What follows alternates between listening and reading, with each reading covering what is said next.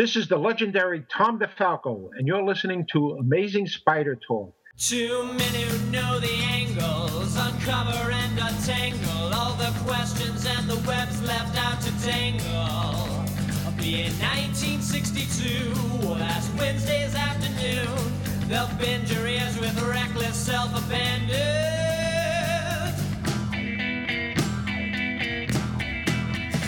The amazing Spider Talk. The amazing Spider Talk. Come swing through the air, sit back and prepare for the amazing Spider Talk.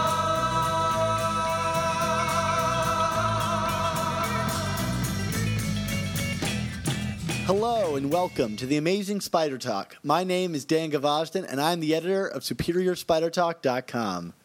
And I'm Mark Ginocchio, the editor of the Chasing Amazing blog. Very direct. Well, I'm just going to provide a running commentary to every time you say that. Oh, why do you think I say it differently every time now? I know, it's wonderful. Thanks for joining us for a special episode of Amazing Spider Talk. We hope you guys enjoy this podcast and that it provides an intelligent conversation between two fans and collectors as we hope to look at the Spider-Man comic universe in a bit of a bigger picture. Yes, Dan, and we're actually changing things up a bit this time around. I know that those of you most recently got an Essential episode with Marvel 2-in-1 Annual number 2. Well, Dan and I are actually going to discuss another one of our Essentials this week. Partly because of my own travel and work schedule, I'm going to be a little behind on the new issues for a couple of weeks in the end of May here. So this will hopefully hold you guys over until Dan and I can get back on schedule. So that potential essential issue, of course, is the two-part Doomed Affair storyline from the second volume of Amazing Spider-Man. That's issues number 49 and 50 by J. Michael Straczynski and John Romita Jr. Once we're done with that, we'll read some of your comments and emails, and then we'll go through our Flash Thompson's Flash reviews. I love it, Mark. His accent changes every time. It's got to be the alcohol. I'm just waiting for him to become Russian. Flash Thompson. I will break you, then drink vodka over your body. In Russia, Flash Thompson reviews you. Well, of course, everybody, if you hear this sound, please check out your iOS device for a link to an article, video, or image to enhance your listening experience. And I wanted to be sure to thank Nick Cagnetti, an artist who's provided us with absolutely incredible artwork for the different sections of the show that you'll be seeing from now on. So before we used to just kind of repeat our logo, but now we have different artwork from Nick, and they are awesome, incredibly detailed, and I'll likely be putting them up on the site for viewing. But in the meanwhile, I wanted to thank him for being such an amazing fan and recommend that you listeners check out the images when they come up. So keep an eye on your whatever you have, your iPad, your iPod, your window on your browser, because his artwork is pretty special. Agreed, and especially for your window on your browser. Yeah, absolutely. So enough about all that. Let's get right to it. My choice of Essential this week, Amazing Spider-Man Volume 2, number 49 and 50, also known as Doomed Affairs. You cannot quit me so quickly. There's no hope in you for me. No corner you could squeeze me. But I got all the time for you, love. The space between the tears we cry. So Dan, is this a scary story? I mean, Doomed Affairs. That doesn't sound promising. It's not particularly scary, but guess what? It has everyone's favorite from Secret Wars, Dr. Doom. Oh, wow. He's not the God Doom here. Okay. So Dan, this was your pick, and let me say that I think this is a great choice. So, you're not going to get much argument from me here, but let me know why you thought you picked this one. Well, Mark, I actually think this is going to get the conversation around this book is going to get more interesting and heated when you do your one of your picks in the future, which is kind of the partner to this story. Yes. But we'll eventually get to that in a number of episodes. But for the time being, I think that there are few comics like this one that showcase the Mary Jane Peter relationship in all of its complexity, quite like these two issues do. And that's kind of the heart of my argument here, is that this is kind of a relationship issue, and we all know that Mary Jane is perhaps one of the key, if not the key, relationships in Peter's life.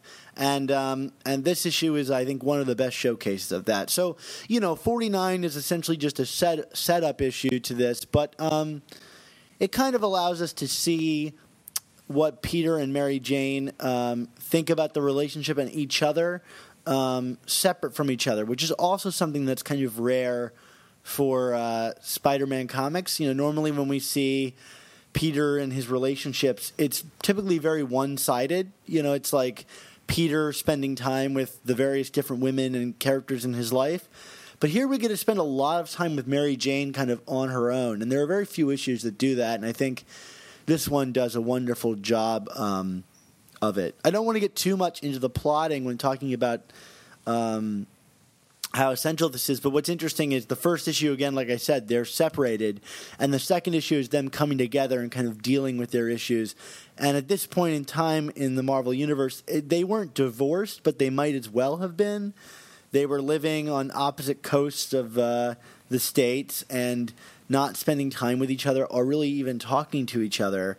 And so this was kind of the reunion issue done by Straczynski, and we'll get into it a bit more, but I think there are a few books that establish why this relationship works and the problems with the relationship, quite like this one. And it makes the story of Omit and One More Day even more regrettable because of how this book is resolved. So I guess that's kind of my pitch. Would you agree with that, Mark? Yeah, definitely. I mean, this historically came during, attempt to break up Peter and MJ #1. Post plane crash that didn't actually kill her, right? Yeah. Thanks for that one, Howard Mackey. But yeah, I think as you alluded to, I have a Peter MJ story in mind that I don't know, kind of speaks in a different way, and also kind of comes a little later than this one, which is why I deem it a little more essential. But I think you could probably flip a coin between those stories in terms of if you're looking for a essential Peter MJ story. So, like I said, Dan, I don't think you're going to get much argument from me. I love this book, and not only do I love it, I see why it's important. But if you want to argue with me in a couple of weeks, we can do that. That's fine too. Actually, I haven't read that book that you're alluding to, so I'm looking forward to it. I've heard wonderful things about it. I know. Gasp, me, I haven't read every Spider-Man comic, but well, it's not an amazing Spider-Man, Dan. So yeah, that's probably why I missed it. It's not an annual either. Like don't put any annuals on this list. I may have a few. Warning, danger, Will Robinson. But yeah, that's your spider sense going off, Mark. Yeah. But do we want to dive into this thing? Or yeah, let's do it. Let's talk about issue 49 because I think it's really interesting in structure, and I think it showcases something that I don't want to dump too hard on the modern Spider-Man books because we have our other episodes of our podcast to do that. Yeah. But one of the things about 49 and 50 as well, but I think 49 even more so, is that it kind of showcases the benefits of not working the quote-unquote Marvel way, which, for those of you who don't know, it's where the writer outlines a basic plot and then the artist draws it and then the writer kind of fills in with dialogue bubbles. But like JMS's scripting is so precise that allows him to do really amazing things. And this book is basically, you could fold every page in half and it would just be a mirror of the other side, where it shows Peter on one side and Mary Jane on the left, and how they react to situations similarly or differently. And it's a really wonderful storytelling technique or I guess structure. Do you find the same, Mark? Oh, absolutely. I mean, it's what's so funny is, I agree 100% with what you're saying. This is a very intricately plotted book from the Straczynski side, and yet I read these two issues, and there's kind of like this like classic like O. Henry type, theme and vibe to it, which is just so, like, it's not even just old school. I mean, it's, that's like late 1800s old school, right? I mean, sure. and it's like, the fact that like Straczynski can kind of go and, the for those who are unfamiliar with O. Henry, I mean, he was a writer who was kind of, his I don't want to say gimmick, but he was known for his use of irony in his storytelling, and just like, kind of how the circumstances that bring Peter and MJ together, and him going to her and her going to him, and they finally meet in the middle, and then of course stuff happens in issue 50, which we'll get to, that kind of forces them to have this conversation even in these awkward moments. I mean, it's such a classic kind of trope, but it works so well. Right, it could be a cliche, but under his pen, it becomes anything but that. Exactly. So I mean, it's interesting, kind of these, I don't want to say contradictory, but like, on one hand you have this kind of very, like you said, precise way of telling a story, but then it's kind of leaning on old themes that aren't even just relevant to comics, but are just basic storytelling 101, and he just makes it work, and Romita knocks it out of the park too, because I just feel like, especially in the second issue, I mean, like, you get these like all these little quiet moments in between these bigger, more traditional superhero moments, and the emotion is just sold throughout, and there's a lot of complicated emotions in these two comics, and Romita brings it, like, I mean, he and probably Bagley on Ultimate are like the two best at like capturing those little windows. I absolutely agree with you. Like, can you? I mean, it takes you back. Thinking about like the early 2000s when we had Bagley and we had Romita Jr. both doing their stuff at the same time. Yeah, I mean, it was a golden age for Spider-Man. There's no question. I mean, both artistically, storytelling. I mean, you had two people basically kind of reinventing the wheel. One with him as a teenager, and one with him as an adult, and they just both did wonderful things. So, I mean, to go back to those days, Dan. Yeah, well, those days might not ever return again. Although both artists are, still, I imagine you could convince them to come back on the book. Yeah, although I think, Romita is probably very firmly entrenched with DC now, which is just so weird. But anyway, but yeah. So what else in terms of 49? What else do you really like? Well, let's just set it up. For those who haven't read this issue, Peter and MJ are both flying to see each other from separate coasts and get to each other's apartments, and neither one is there, and so they kind of break in. Yeah, they both break into each other's apartments, which is a nice little parallel there. And this is my favorite part of these books, is the kind of introspective, character-based writing that we get about how they view the person's apartment and what it makes them think about the other person. So for example, Peter's place is just a mess with Chinese food out and, clothes everywhere. And MJ says, like, it's, a wreck, but she finds that kind of cute.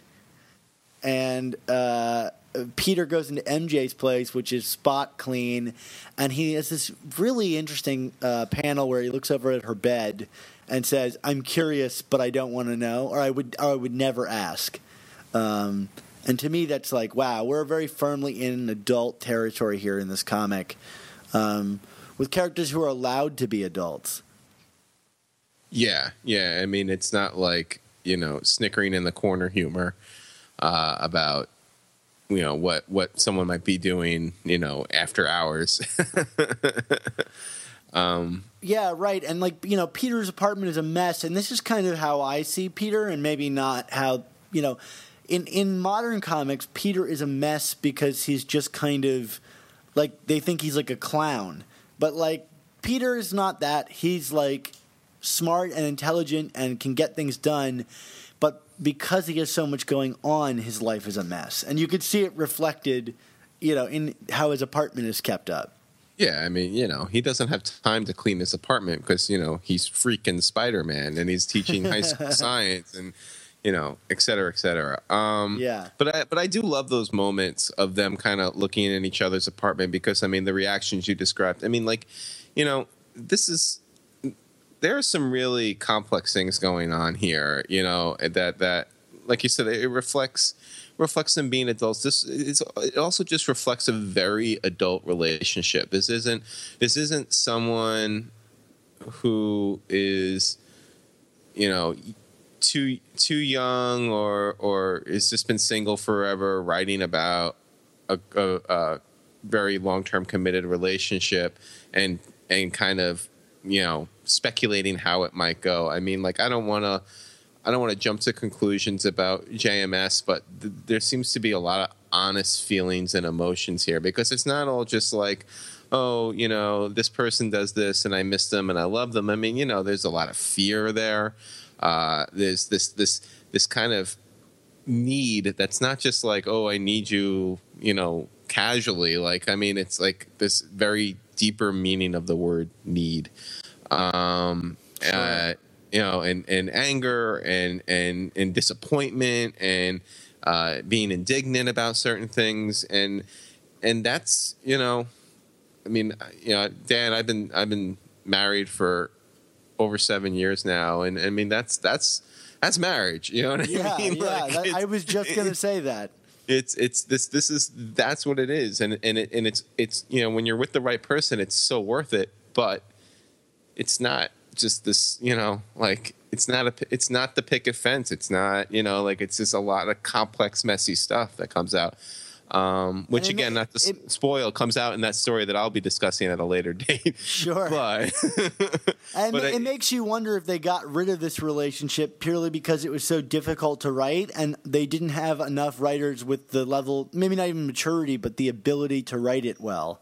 Yeah, I think, like, I don't think it's any coincidence that a lot of the people who wrote the Peter MJ marriage relationship best were people who were kind of like well set as adults themselves. I mean, like, take a look at someone like DeMatteis, who, has even talked about, like, during some of his stuff, he has some weird stuff going on in his life personally. And like, again, read between the lines. There's stuff going on. You know what I mean? Like, sure.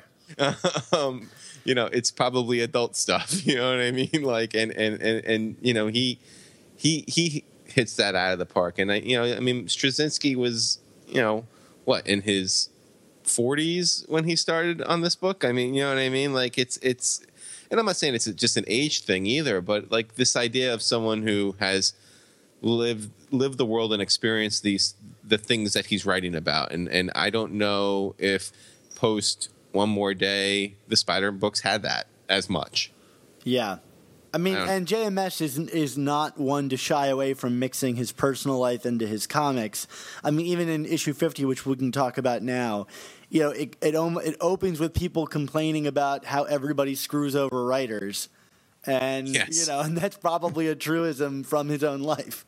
Yeah. Oh, absolutely. He's not even hiding his disdain there. But what did you think about kind of how, and not to jump back and forth, but like from the beginning of 49, the payoff with Ezekiel and the spider at the airport? I mean, I liked that it wasn't obvious, but when this arc opens with this Ezekiel thing about things coming in threes and the mystical nature of it, I was kind of like, I'm never initially thinking like, where are they going with this? You know what I mean? Like, is this going to be like really like schmaltzy and melodramatic? and I kind of like the subtlety of it, but maybe it's not subtle. What do you think? I love it. I mean, I know there are people that take issue with the spider totem stuff, but like for me, that's like a real sweet spot. I think that all that stuff is great, and I love the Peter that has spiders crawling on his back and is kind of more embracing of his spider side. That stuff to me is all real cool ways to make the character more interesting. And yeah, I love the kind of cutesy funness of him seeing a spider in the airport that leads him to MJ. And you know what it is? It's probably like I'm getting a little bit of Jedi in my Spider-Man comics. Yeah, you know what I mean? It's right, but like, I guess why I think it's effective is, yes, they have the one panel that shows the spider that draws Peter's attention, but like then they never draw attention to it again. You know what I mean? It's like it's like the mysticism, if you want to call it that, did its work, and now it's up to Peter and MJ from there. It's still about the people, and like, not to drag it back to what we get today, but I just feel like a beat like that would be hit with much less subtlety in today's Spider-Man comics. It's just Well, not to mention there would be candles in the background after a loving embrace. Well, not to mention that does Spider-Man even show up in issue 49? It's like really just two people kind of, missing each other. The only spider powers that I can really think of in that book are when he climbs the outside of the building. Yeah, and he just puts like a little ties a shirt around his head to hide his face. Yeah. And sees the strange man woman, which is just like, I mean, there's a beat, and again, it's like that is a really funny moment, and it's kind of silly, but there's a maturity in its silliness because it's like, I don't know, I enjoy that, like it's not like potty humor, it's just it's stupid, but it's funny stupid. I don't know. What's great about it is it's one of those things that you think about. If he's climbing on buildings, wouldn't he see inside? And it's never dealt with, but there, it kind of comes out. And that's kind of an old joke. I can think of like 5 movies that have used that exact joke, but, it's just handled so perfectly here. So, right. Yeah. And it doesn't linger past its needed, expiration date, so to speak. You know what I mean? Yeah, so. I mean, that's the thing about Straczynski is like, and teamed up with Romita, is that, like, even if it's not the best idea in the world, they totally commit and sell it 100% in the best way that you could. Yes. Yeah. All right. So then in issue 50, we get Dr. Doom, right? Yeah, but, let me before we even open the book up, the cover to issue 50 is always been one of my favorite covers. The J. Scott Campbell cover, I think, is a real knockout. And you're not typically a fan of his work because I feel like he kind of pin-up models all the women. I find it kind of disgusting. But, this cover is pretty neat with the sunset and everything. Oh, yeah. I mean, it's very cinematic. I mean, I actually feel like, did they kind of riff this for, Spider-Man 2 stuff around this time? I mean, it feels kind of congruous with that. Yeah, you're right. Very much like those posters for that movie. Yeah, so no, totally agree. Probably one of the better covers in the last 15, 20 years at least. Yeah. I mean, there were a bunch of really hot covers during the JMS run that typically had nothing to do with what was going on inside the book. But that's true. And Romita drew very few of them, which always kind of tickled me. Though they find artists that looked similar enough to Romita, if you squinted, you'd be like, maybe that's a Romita. Right. Yeah. Even this one, there are things, but yeah. So anyway, back to the inside of the book, Dr. Doom. They're in the airport. Their planes get landed, and they discover that Mary Jane and Peter are in the same airport as each other. And then in walks Dr. Doom with 2 police officers. And there's kind of this funny joke about Dr. Doom speaking in all capitals when he says his name. What do you feel about that?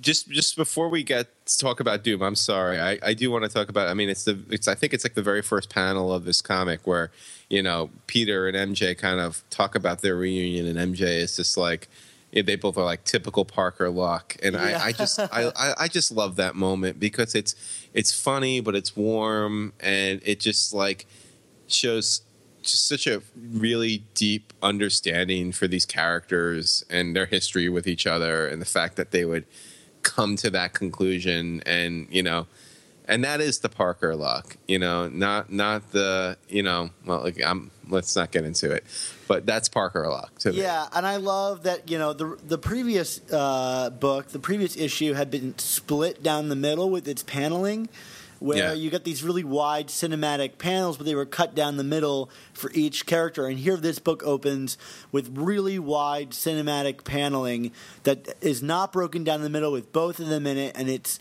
showing this kind of union coming together. And then it's further cemented by them sharing that same speech bubble. And it's like, what a perfect way to bring these two together. Yeah.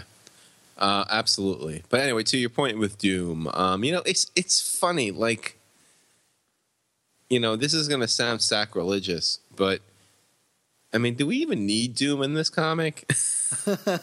No, I don't think so. I almost wonder, like, to your point about the, like him talking in all caps and stuff. I mean, was this kind of like Straczynski getting to be a bit of a fanboy and just finding a way to worm Doom into one of his stories? You know what I mean? Like, because I think Doom is amazing, but I mean, do you really need Doom here? I mean, like, this is a case where like just the faceless robots would probably be just as good. You know what I mean? Like, yeah, I will say there's something done with Doom that I think is interesting.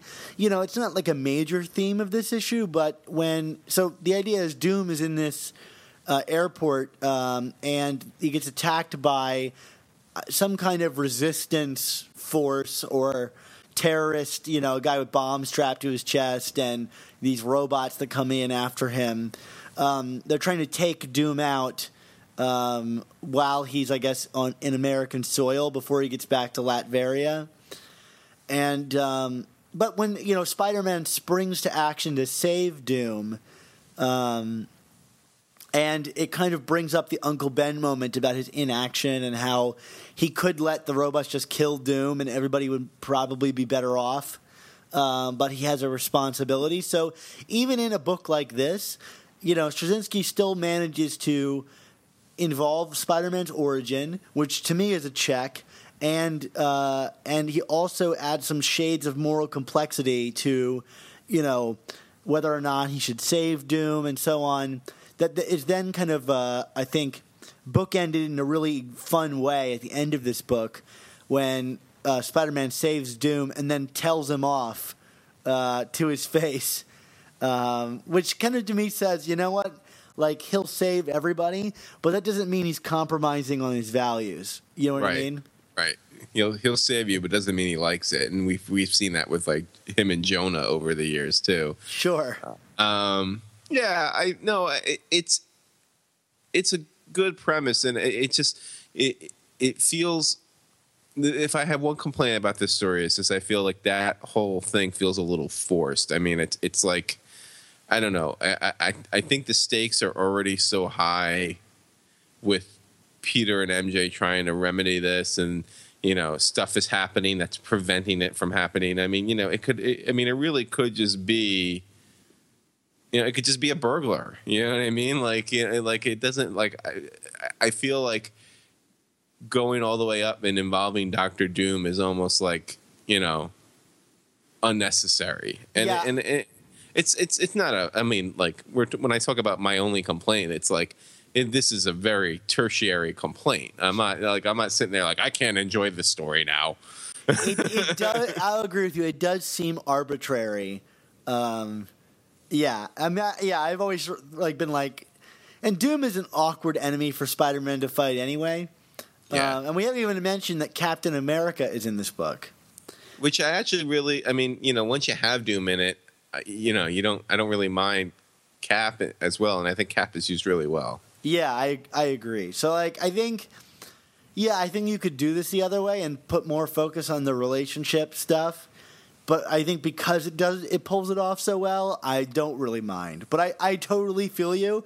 I never think about this book as like, oh, that's the book with Doom in it. Yeah. But yeah, the Captain America comeback sequence is great. There's a moment of Spidey getting his butt saved, but because it's Captain Frickin' America, I can deal with it. You know what I mean? It's not some little woman telling him everything that he does is wrong. Or, someone that's been locked in a vault for 12 years, like... But I mean, it's also he legitimately saves him like as part of like what a team up is, like right. He jumps in front of him with his shield, and then Spider-Man does something else. He latches onto the destroyed part of the building and pulls it down on Doom. You know what I mean? Like, so it's teamwork. It's not him saving him. It's them working together. Yeah. Yeah. And then of course, once things calm down on the fighting front, we get the I don't just love you, I need you sequence between Peter and MJ, which I think is just, if you're putting down greatest speeches from Peter to MJ, I mean, that's probably it, right? I mean, yeah. In that really stunning full page spread where there's just so much emotion on their faces, like, yeah. Especially Peter's face. It's just like, he looks like haggard. Yeah. He has been through the ringer. Yeah, I'm going to just dry my eyes a moment. There's someone cutting onions in here, Dan. You sure it's not the dustiness of your room? That too. Yeah, a double whammy here. But, yeah, it's just, I mean, and that's the moment you read these two comics for, I think. You know what I mean? Like, and I mean, the understanding is that, it's, because, MJ keeps telling Peter it's not enough just to love somebody, and Peter basically agrees, and it's like, it's not just love, I need you. And again, it's not this kind of like, empty, hollow need. It's like, he basically says, you're the one who inspires me to be better. And like, ask Jack Nicholson and Helen Hunt. That's just a good thing to say to a woman, right, Dan? You make me want to be a better man. And then even better is that Cap gets the final word in.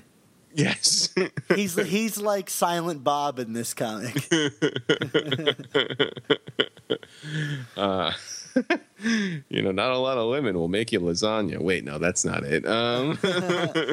No, he says, Peter, the mask can be used to hide your face, but make sure it doesn't hide your heart. Oh, Cap. Steve Rogers, Lady Killer. What a good guy. Just, anyway. Well, I mean, one that we forgot to mention, I think maybe the most fun thing about this comic is seeing that, like, Peter has to go fight Doom and then skip back to his conversation with Mary Jane. And she puts, like, there's some serious stakes in this conversation. She says, like, this might be the last time that we talk.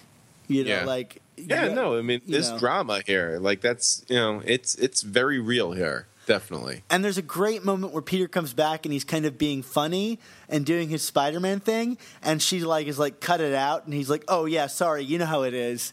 And then he goes back to being Peter again.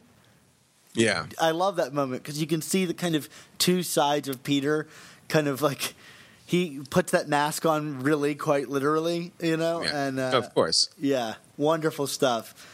You actually forgot to mention the other funniest part was just Dr. Doom trying to go through a metal detector and taking the change out of his pocket.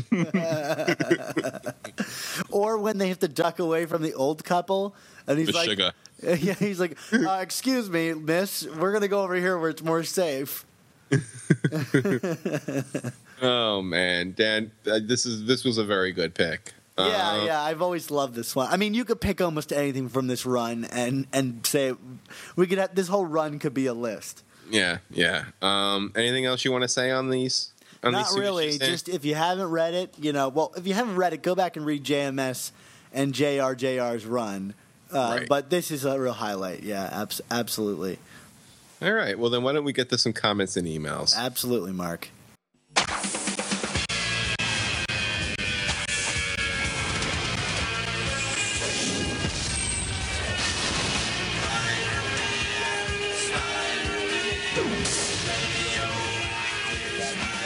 Okay, well, of course, you can find Amazing Spider Talk on iTunes and on Stitcher. And after you find us, if you can, leave us a comment and a rating and all those great things, because it's only through your feedback that we grow. And, if you're wondering how you can find us on these services, just search on Amazing Spider Talk, or just Spider-Man will come up pretty quick. And also, if you can, send us an email, drop us a line. Do you like these essential issues? Do you want to speculate about something, Spider-Man movie news, whatever? You can reach us at amazingspidertalk@gmail.com. And then if you tweet at one of us, just hashtag it OK2Print, and we will read it on the air. So, Dan, who is our first comment from? Yeah, well, our first email comes from Josh Mackin. We didn't get any comments this time, Mark, unfortunately. Boo. But well, I think maybe we got all of our good comments in out of that contest. So we'll have to find something else to give away, Dan. I have right. ideas. More giveaways. Yeah. So our first email comes from Josh Matkin, and he writes, I know you guys have been down on the book generally since the return of Amazing Spider-Man, and rightfully so. Do you think Slott is on his way out and tired with the book, or do you think he is playing the long game? I was thinking the other day that he may be playing up and leading up to a story based around Peter not being his normal self and not being able to do it like he used to. There have been no mentions in the book, but I thought this could be something Slott would do. It'd be nice if all this bumbling that Peter's been doing was for a reason, not just down to poor writing. It may just be wishful thinking, but hey, that's what I do. So, Mark, how do you respond to Josh's email? Yeah, I mean, I don't want to beat up on Dan Slott too much in a non-new Amazing Spider-Man episode of Amazing Spider Talk, but I mean, at this rate, I just don't feel that there's any benefit of the doubt to be given to Dan Slott about long games, or maybe this is leading to something else. I mean, we've been kind of playing that game now really since the end of Goblin Nation, and the payoffs just aren't there. So maybe there's something there. I'm of the mind, and Danny, we've talked about it, I don't think he's going anywhere. I think as long as the book is selling, and he seems personally happy with doing it, and by all intents and purposes he seems to be, I don't see there being a changing of the guard. I don't think, post-Secret Wars we're going to see anything different. I mean, he was even talking about post-Secret Wars on Twitter the other day, so he's not going anywhere, folks.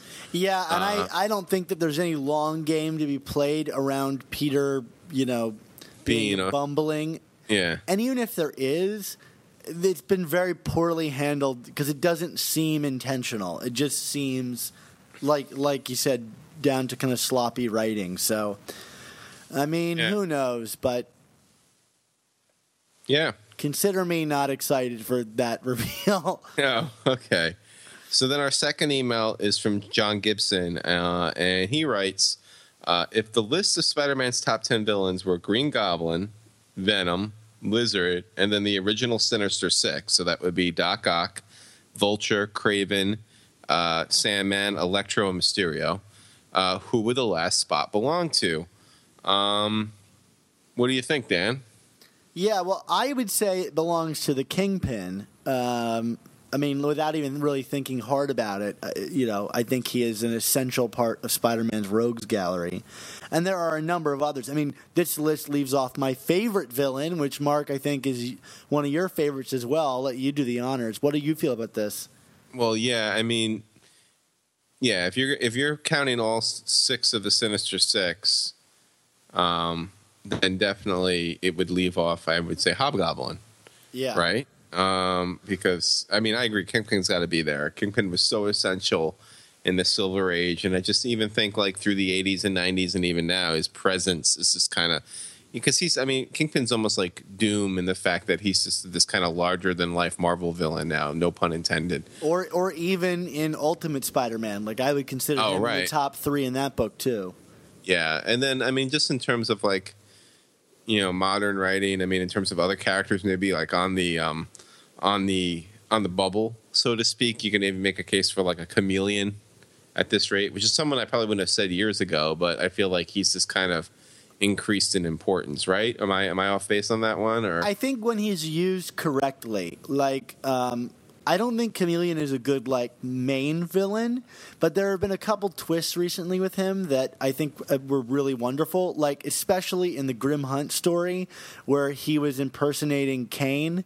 I thought that was, or no, not Cain, Ezekiel. He was impersonating, and I was like, that's a great use of that character. So, yeah, I think Chameleon can be great when he's used correctly. And I think, I mean, in terms of modern villains, you can make a case for on the bubble status from Moreland, putting aside Spider-Verse, of course. But yeah, I would agree with you, but I think Moreland's really only had one good story. Well, two if you count the other. Yeah. Do we count the other? Oh, he killed Spider-Man, sorta. Do you count that as a good story? I don't know. I've never been a big fan of it, but I thought you did.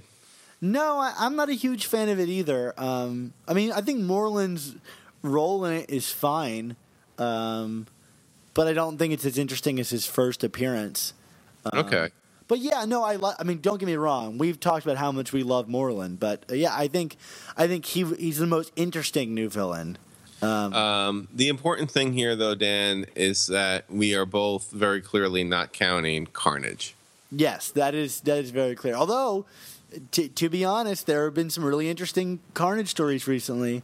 Yeah, but they're not really Spider-Man Carnage stories. And they're not really, terribly interesting necessarily because, Carnage is an interesting character. Right. Right? I liked Superior Carnage because he was kind of more like a plot device than a character.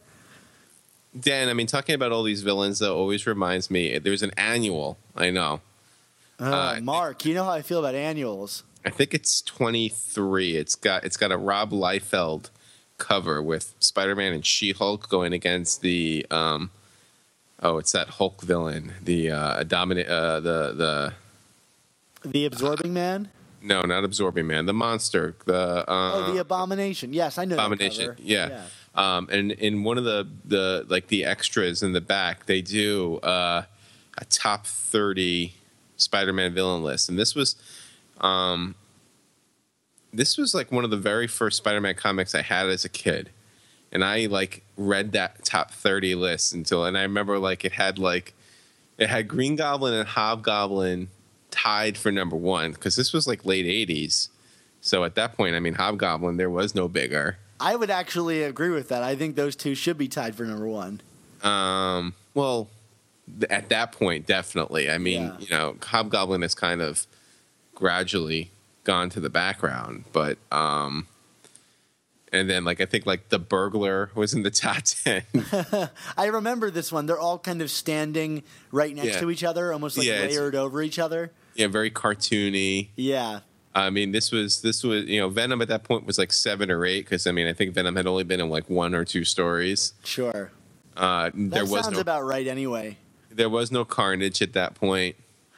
Oh, what a beautiful world that was. I know. Yeah. No. I liked Access Carnage, too. J. Jonah Jameson was in the villain list, which cracked me up. That I actually, when I read this question, I thought about J. Jonah Jameson because he's kind of the force behind a lot of his villains. You know, J. Jonah Jameson is Scorpion, Spider Slayers, the Beetle. I mean, you name it. Yeah. He's got his hands involved. Right. Well, anyway, it just reminds me of that. But there's a second part to John's question. He asks us, Dan, how do you feel about the Jackie Chan version of Karate Kid? Do you think Jaden Smith could have been a decent Miles Morales? Well, how many Jaden Smith movies have you seen, Mark? None. None? Okay, well, I've seen every one that he's been in. Yeah, well, it's kind of your job to do that, though, Dan. That's true. That is true. I think he could have been fine. I don't think he's a great actor, but, he's fine, good enough. Maybe for a really young Miles Morales, I guess he is always kind of young, but when he was 13, particularly, it could have worked. I mean, but I don't know why everybody's. It's like he's the only young black actor that people know, and they kind of jump to him. And if that's true, and maybe that is true, it's kind of sad that that's the only option. Well, there was that kid from like Everybody Hates Chris or something because they used it. Yeah. Who like showed up? I was like watching a Sesame Street DVD with my son, and like he is like a 5-year-old shows up on Sesame Street, which cracks me up. Yeah, right. Oh, well, yeah, you never know. I mean, you know, that whoever that kid, not Jaden Smith, this kid from Everybody Hates Chris, who I can't think of the actor's name, which makes me a terrible person.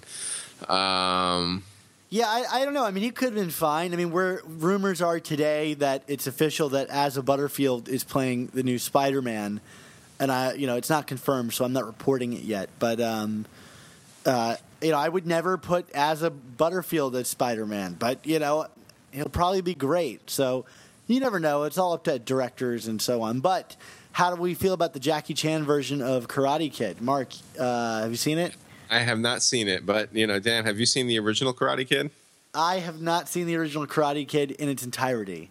Okay, so you it's like Mr. Miyagi and sweep the leg and put him in a body bag. I mean, that's Karate Kid to me. I think I've actually seen part 2 of the Karate Kid. See, I've seen that once and never again. Yeah, I've seen part 2 because it was on television. And then, the funny thing about this, my name being Daniel, I had a kid in my school when I was growing up always say to me, "Oh, Daniel's son." And I had no idea what he was why he was saying that. I thought he was referring to me like I was his child or something. And so I would just respond, "Oh, Jeffrey's son." And yes. Yeah. And then he was like, "No." No, he kept it up. But years later, I was like, "Oh, that's what he's referring to." No, that's when you're supposed to go back. When are you going to teach me to sweep the leg, Mr. Miyagi? But I did like the new Karate Kid. I mean, it was fine. I wouldn't say it was anything objectionable. I think it's kind of strange that they called it karate, considering, Jackie Chan is Chinese. Shh. Don't get the technicality. I don't think they actually ever used the word karate in the movie either. Like I think officially he's learning. He's martial not learning. arts. Yeah, he's not learning karate. So that's yay brand marketing. All right, Dan. Do we want to get to our next segment? Yeah, it might be good for us to move on from Karate Kid on our Spider-Man podcast. All right. Wait, Dan. Dan, we got a special guest coming. Who is it? All right, hold on. Yeah, we're ready for you. Just put the bottle down and get over here.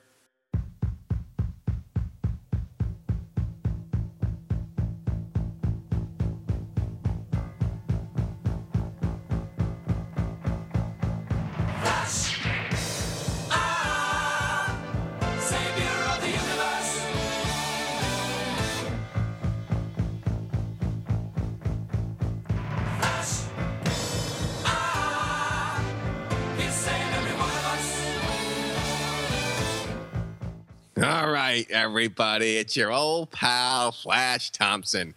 Dan, are you still talking about Karate Kid? What's wrong with you? What are you, like Uni Parker with his microscope? I promise, Flash, I'm done with the Karate Kid. Although I'm sure you could teach me a few things about fighting.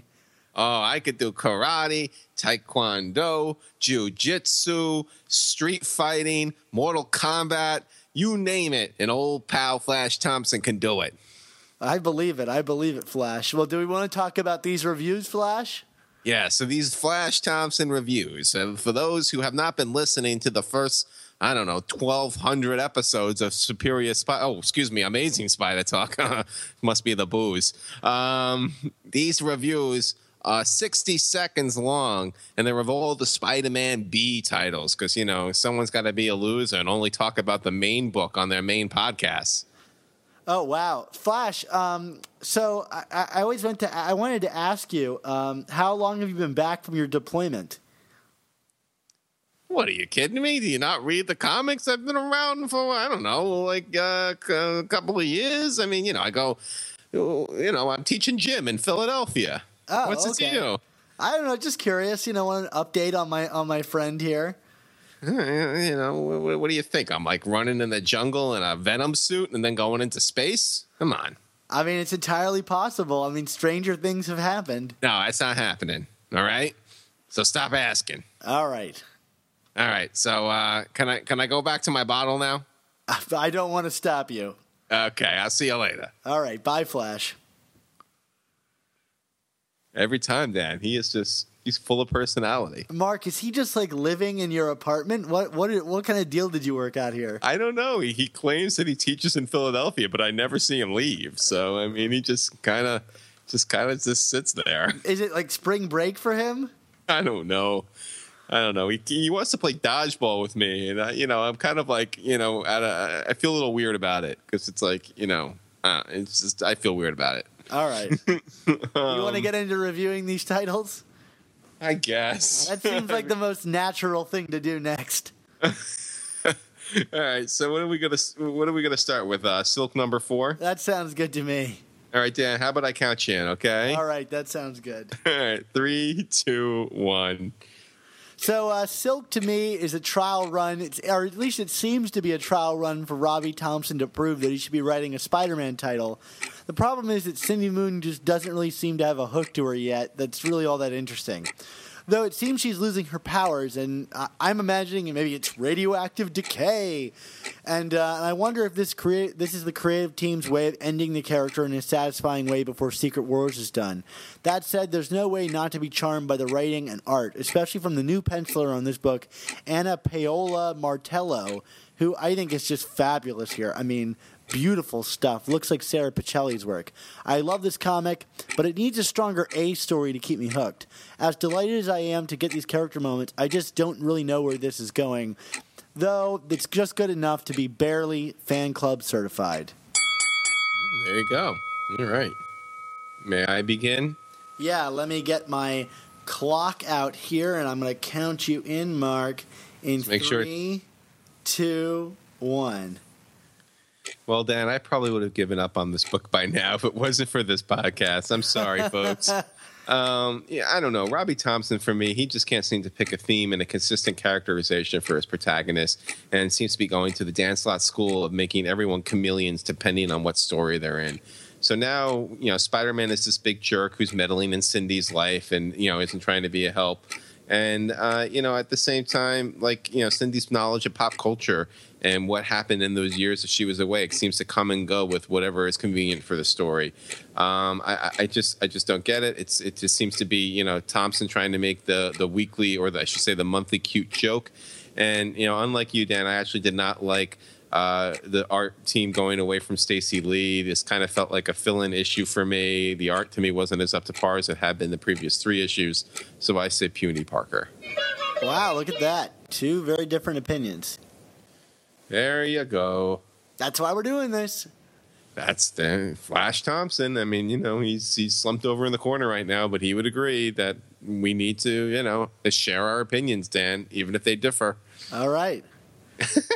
How about Spider-Man 2099, number 12? I think we're going to agree on this one, Mark. Okay, so how about 3, 2, 1?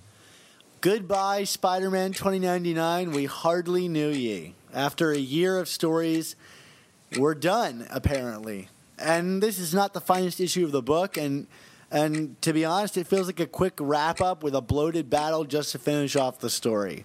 The art in this book has never really worked for me, even when the writing was at its best. And the more we've moved away from this book's primary plot, which is Miguel getting back to 2099 and helping reform Ty Stone, the less I've been interested in this story.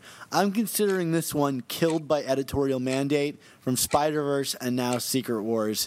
Puny Parker. All right, Dan. May I be counted? You may be counted, and go. Yes, Dan, like you, I believe the heavy hand of Secret Wars has struck again, as we had a story that, a series that I felt had a lot of promise and could have been in a good groove, but it ends prematurely and without any real appropriate build or climax. I actually think Peter David is a wonderful writer, and he manages to work some very readable moments into this comic, but we're essentially being forced to care about a plot line that the book itself abandoned for Spider-Verse and then Future Imperfect. I do wonder if this book does find a way to return post-Secret Wars. I'm not totally believing that final is final here. But if it doesn't, color me disappointed that it ends with an anticlimactic battle and a vague identity reveal. Puny Parker. Yeah, it's a real shame, this. You give a writer like Peter David the room to operate, and he kind of, then gets pushed around, it seems. Yeah, I mean, it was kind of like, why bring this book back? I mean, but, the first few issues sold really, really well, and I don't know. Yeah, of course sales matter, Dan, but you do have to wonder, like, even going back to our interview with Dennis Hopeless about Spider-Woman and how, like, they wanted those first few issues to be Spider-Verse tie-ins because Nick Lobley did it would sell better. So yeah, I don't know. Who knows? So we're gonna move kind of out of the Spider office, but into the larger Marvel universe, which involves everybody. Speaking of sales, yes, Secret Wars. Although, for a book that's probably selling a ton, Dan, this is definitely for hardcore fans of comic books. I would say. I have seen so many people commenting on how much they don't like this because they just don't get it. Okay, but let's save it for the flash review. 3, 2, 1. I'm going to say it, Mark. I'm officially obsessed with Secret Wars. I've read these books several times over and just think that they've been handled from top to bottom with the greatest of care. If Hickman's writing and Ribick's artwork continue like this, I wouldn't be surprised to see them up for an Eisner later this year. This book has some incredible visual surprises that are so well crafted and staged, not only in the writing but also in this the way the visuals reveal things. Like when Captain Britain gets tossed over the shield and ignites what I'm going to call his lightsaber, I got so excited. Like, wow, this is a top-notch comic book storytelling that is just taking great risks, and I hope Marvel is rewarded for it, although I'm wary about just how steep of the curve there is to understanding this book. Fan club certified through the roof. All right, you ready, Mark? I am ready. And go. Well, holy crap, my mind is blown. After a very thrilling first issue, Hickman actually pumps the brakes and delivers a masterclass in world building and slow reveals. This book is just so dense, but it does it in a way that isn't daunting or off-putting, at least for me. I want to find out more about Battleworld, Doom, Strange, the Braddock family, etc. The Thanos reveal at the end, it was just phenomenal tension building. And this idea that there's kind of this Wild West outside of Doom's world that not even he has dominion over. This is just breathtaking stuff. And Ribick's art is just exhilarating. It's dynamic. I mean, he captures the fast moments, the slow moments, everything. This is shaping up to be the best Marvel event in years. It blows away the first few issues of books like Age of Ultron, Original Sin, and Access. I say fan club certified. Yeah, wonderful, wonderful stuff. I mean, like, this is shaping up to be, I think, even better than maybe even Civil War if it keeps on this level. Well, it's funny, like, with time, I love Civil War, but, I understand that there are people who don't because they feel like it was kind of like forced character moments to kind of tell a story.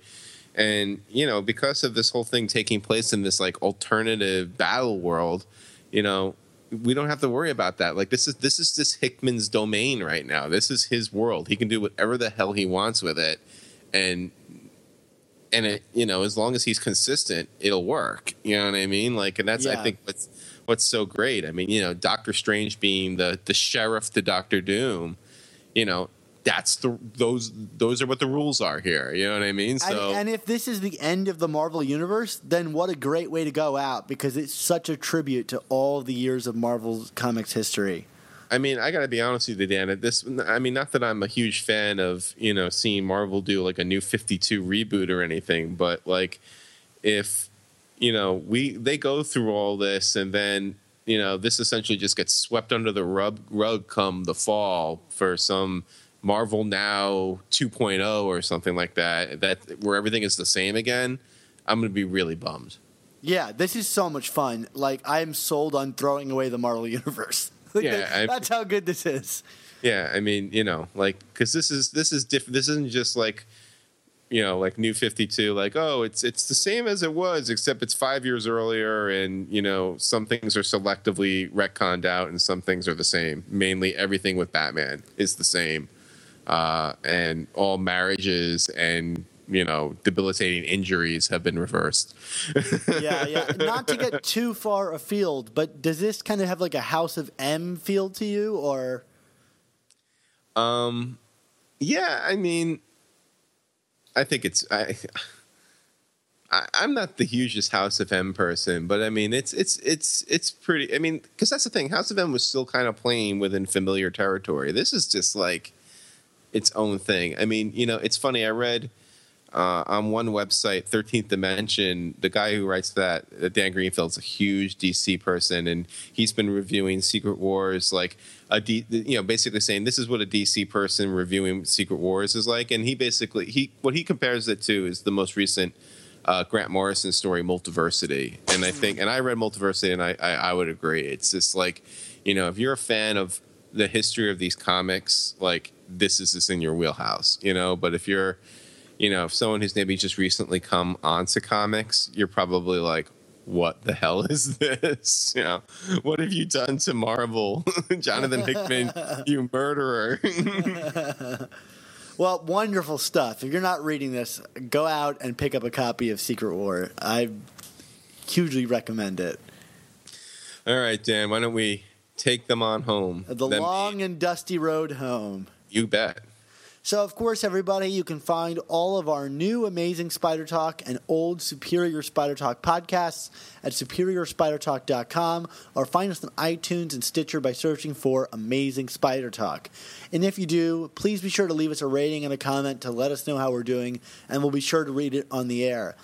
In addition to that, I also want to draw everyone's attention to the Ultimate Spin podcast, our sister show that covers Ultimate Spider-Man and Spider-Gwen. It's a really great show that's kind of grown leaps and bounds since it started, and I think is like a really just wonderful podcast. So I encourage you to check it out. You can find it on iTunes and Stitcher or anywhere our podcast is, even on my site. But I also wanted to draw attention to it because they're having a contest to win a free Marvel crate. It's like a box full of all these Marvel goodies. And you can find the information about that podcast or about that contest on their newest podcast. So there's really no better of a time to jump on board that amazing show. And like always, if you have any opinions on the comics that Mark and I discussed today or any questions, be sure to email them to us at amazingspidertalk@gmail.com. And we'll address and read them on the air. And also be sure to check out both of our Facebook pages at facebook.com/Superior Spider Talk and facebook.com/ChasingAmazing. These are great places to keep up with us in between shows, to read our articles, to read about what Flash Thompson is doing in the corner of my living room right now. I really hope he's just staring. No, there's a stream of water. Oh, it's Flash. Oh, Flash. Oh, boy. Anyway, I'll have to clean that up later. Also, breaking news about the Spider-Man universe. So definitely check out Facebook. And also don't forget to check out our friendly neighborhood Spider Talk Members Club. Just because we don't get into our shtick on the Essential Show doesn't mean that you shouldn't consider donating to us by looking for that button on our pages. We also want to thank the great Rylan Bojack for our theme song and also Magic for our outro song. Yeah, and a special thanks to Nick Cagnetti, Ray Sumser, Ron Friends, and Sal Buscema for our show's awesome artwork. Absolutely. So, Dan, internet, you, where?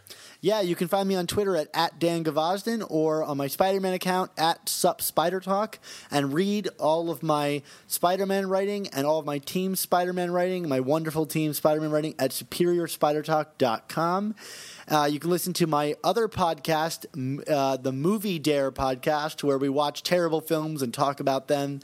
And you can read my movie reviews at grindmyreels.com. How about you, Mark? Yeah, well, you can, of course, find me at www.chasingamazingblog.com.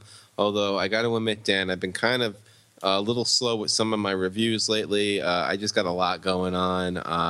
Doing these podcasts has kind of been the last of my free time lately, and I'm having more fun doing that than writing reviews for some of these comics, if I'm being honest, Dan. It's much easier to, hear Flash Thompson yell about them. But if you've been coming to the site on a daily basis and not in being disappointed by the lack of content, I apologize. But just stick with it, folks, or maybe some good things are on the horizon. Also, you can find me on Twitter at ChasingASMblog. And that's about it for me right now. Like I said, it's been busy, but not comic book busy. So my apologies. Awesome. Well, Mark, I was at the airport the other day, and there was a terror alert, so we all had to kind of like secure our bags and kind of get out of the way. And and who did I see getting off a plane? You, escorted by 2 police officers. What was going on? Oh man, yeah. So I was on the plane. I was actually about to travel for work, and was going to go to a cool city. I can't say where though. And I saw this guy in a green cloak, and he looked like Dr. Doom, and I was just like, you know what, man, screw you and what you're doing to Latveria. Dan, you know me. I wouldn't I wouldn't pack a bomb or anything. And I wouldn't. But I said bomb on a plane, as Ben Affleck, as Ben Stiller once learned. But anyway, you are passionate about Latvia's freedom. Yeah, it's just like end tyranny now. Totally. And then, but you want to know something? So I poke on that person, and I'm like, I got a bomb on in my bag. And the guy turns around, and it was my Uncle Ben. Oh, what was he doing wearing all that green?